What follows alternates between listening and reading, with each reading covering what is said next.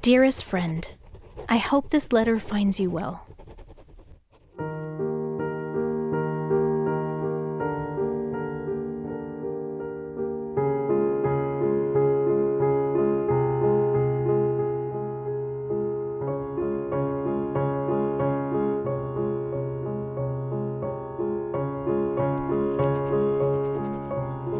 Letter number 10.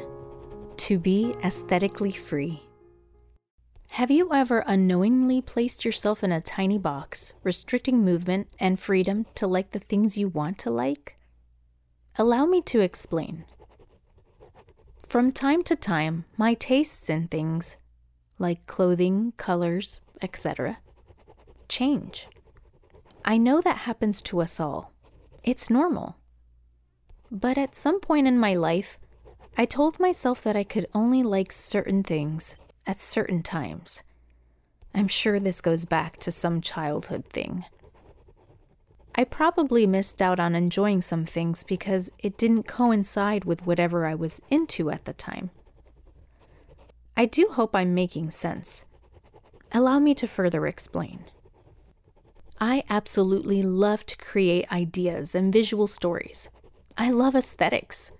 But I must admit, I struggle with my own aesthetic because I love so many. Take a look at my blog design or Instagram account, for example. It currently has a dark academia vibe going on. And because I'm in this dark academia phase, I found that I have been limiting myself to only liking things within this aesthetic. The problem is, I have a creative mind and would love to incorporate non-dark academia things that I like, for example, flowers and nature, into my projects. I'm sitting here and asking myself, well, why can't I? As a creator, especially on social media, I've read many articles pertaining to having one particular niche and aesthetic, which would be your brand online. Having a certain look for your brand will make you stand out and be different among the others who are also creating online. In these articles, they even mention having a certain color palette that ties it all together. While I'm sure this works for a lot of businesses and people, I don't think it's working for me. In fact, thinking this way holds me back.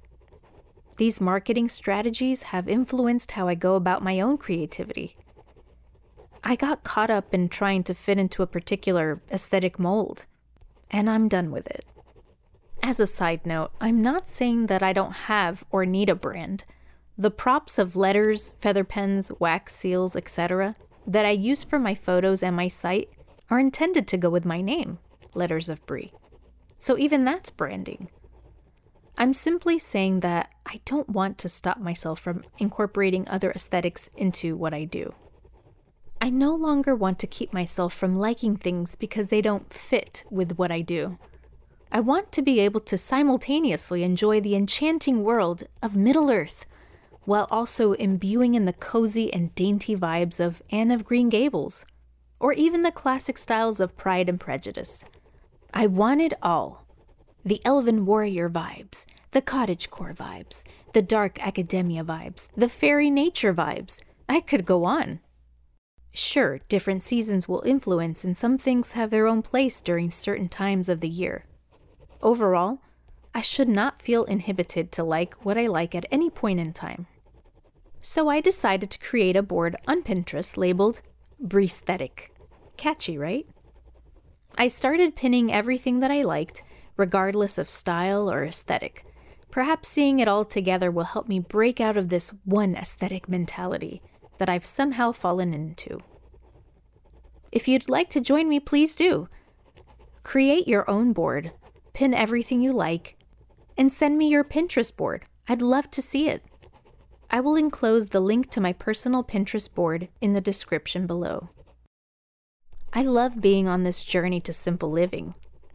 It has not only opened my eyes to see things differently, but it is also causing me to slow down, which allows me to enjoy the things that I like the most. I'm glad that I've finally come to the realization of this freedom. I can finally tell myself that it's okay to like what I want to like because I truly want to relish and appreciate the beauty in all things. Most importantly, the beauty of God's creation.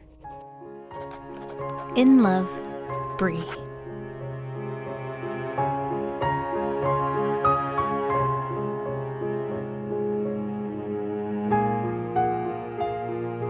Thank you for listening. Please tune again next week for more Letters of Bree. And follow me on Instagram @LettersOfBree.